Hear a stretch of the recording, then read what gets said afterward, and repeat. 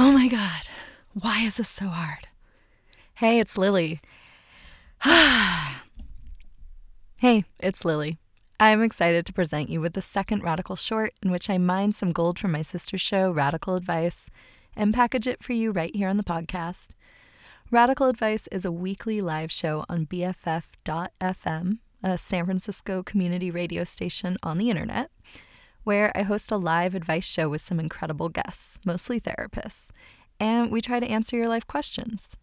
For this Radical Short, we time travel all the way back to February when my colleague Lauren Selfridge joined me in the studio. Robots are assumed. Robots are assumed. Radical Advice. BFF.FM. Exactly. You've got this. You could fill in for me on my show. I don't think anyone could really fill in for you. I think you could. I actually think Lauren could easily replace me, but let's just not talk about it. Let's get to our listener question.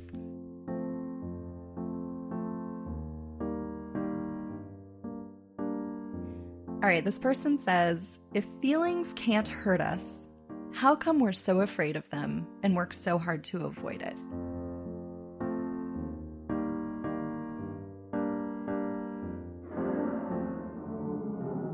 Actually, it's not true that feelings don't hurt us. But I think I know what they're talking about, and there's a nuance there. Yeah. Which is that feelings probably won't destroy you.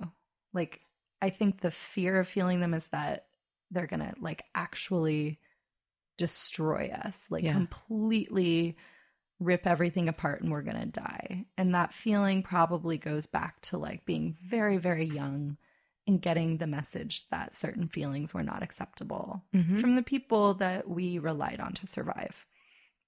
We're not accustomed to those feelings. We don't know what will happen when we feel or express those feelings. And so that unknown is probably a big part of it.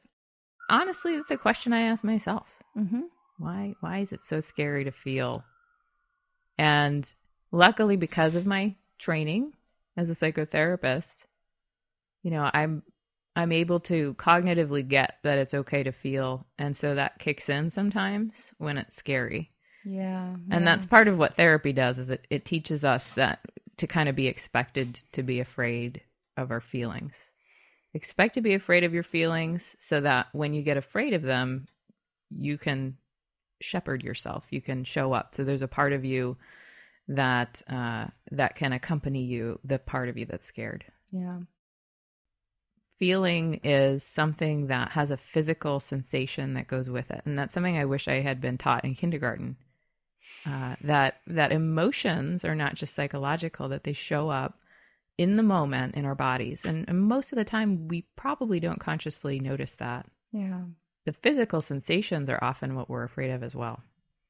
So if I'm angry and I feel a tightness in my chest and my arms are burning and my ears are tingling or whatever it is that I'm feeling, that's my body responding to the emotion and actually kind of sends a message that I'm in danger. And so then it's a whole chain of events that happens as a result. And we get in fight or flight mode. And so that's a real thing because our bodies are trying to keep us from dying.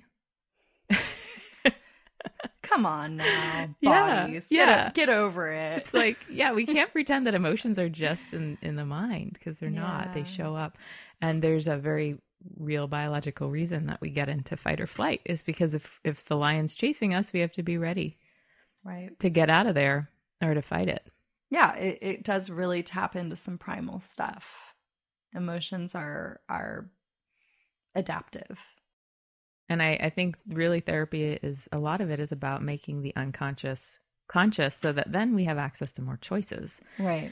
And so I don't think we can choose our emotions. Yeah. I really don't think we can, but I think we can choose how we respond to them. And the thing that winds up hurting most of the time in this modern day when lions are not in fact chasing us is the resistance to the emotion. So that's actually a very painful thing too. I'm imagining that the ways that it sometimes shows up physically and tension in our body can be resistance, but also in the form of an inner critic that's telling us we're wrong all the time. That's the main gatekeeper for feeling our emotions is the inner critic, I think. Oh, yeah.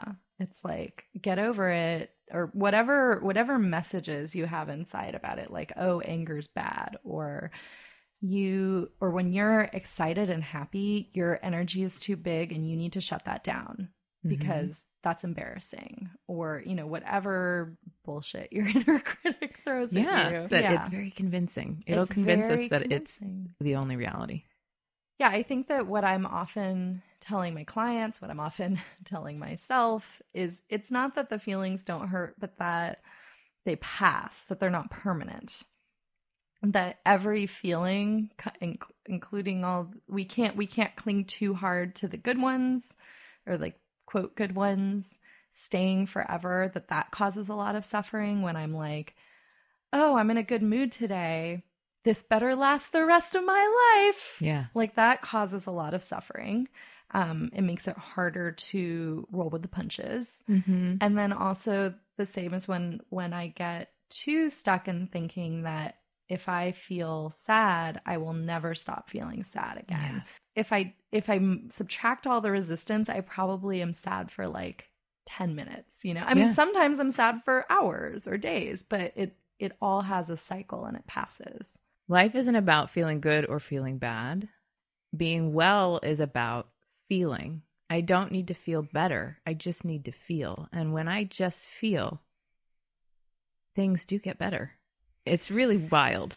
And there are also some really like micro things you can do if you're starting to feel numb physically or emotionally, like taking your shoes off and rubbing your feet on the carpet for about 30 seconds. And then touching like a metal rail and getting shocked. That's a different version of the exercise. But then you feel. But yeah, totally. Sensory stimulation. Yeah, like just letting after rubbing your feet, then letting your feet just sit still and notice what happens, because there's still this resounding feeling. Ooh. So that's just like a quick thing you can do right now if you want to. Or you can just rub your hands together for 30 seconds. And then afterwards, once it's gotten really warm in your hands, letting your hands stop and notice what it feels like. Yeah. And then you're feeling. All right. I think we've figured out feelings. Yeah, we figured them out. We've figured out feelings. That's how this show works, is you send us a topic, we figure it out. Problem solved. Problem solved. Feelings are done.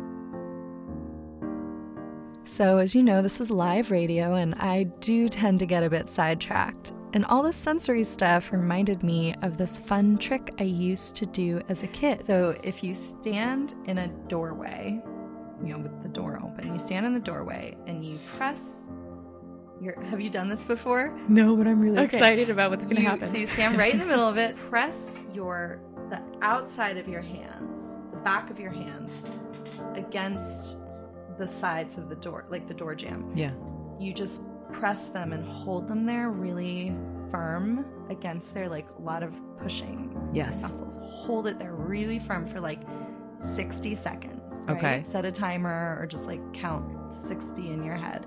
And then when that time is up, you let go and you just walk into the room that you're in, and something magical will happen. I'm going to do it during our next break. Yes, you should do it. Okay, and I'll let people know what happens. We can come back and tell people. Stick around till the end of the credits to find out what happened to Lauren's arms.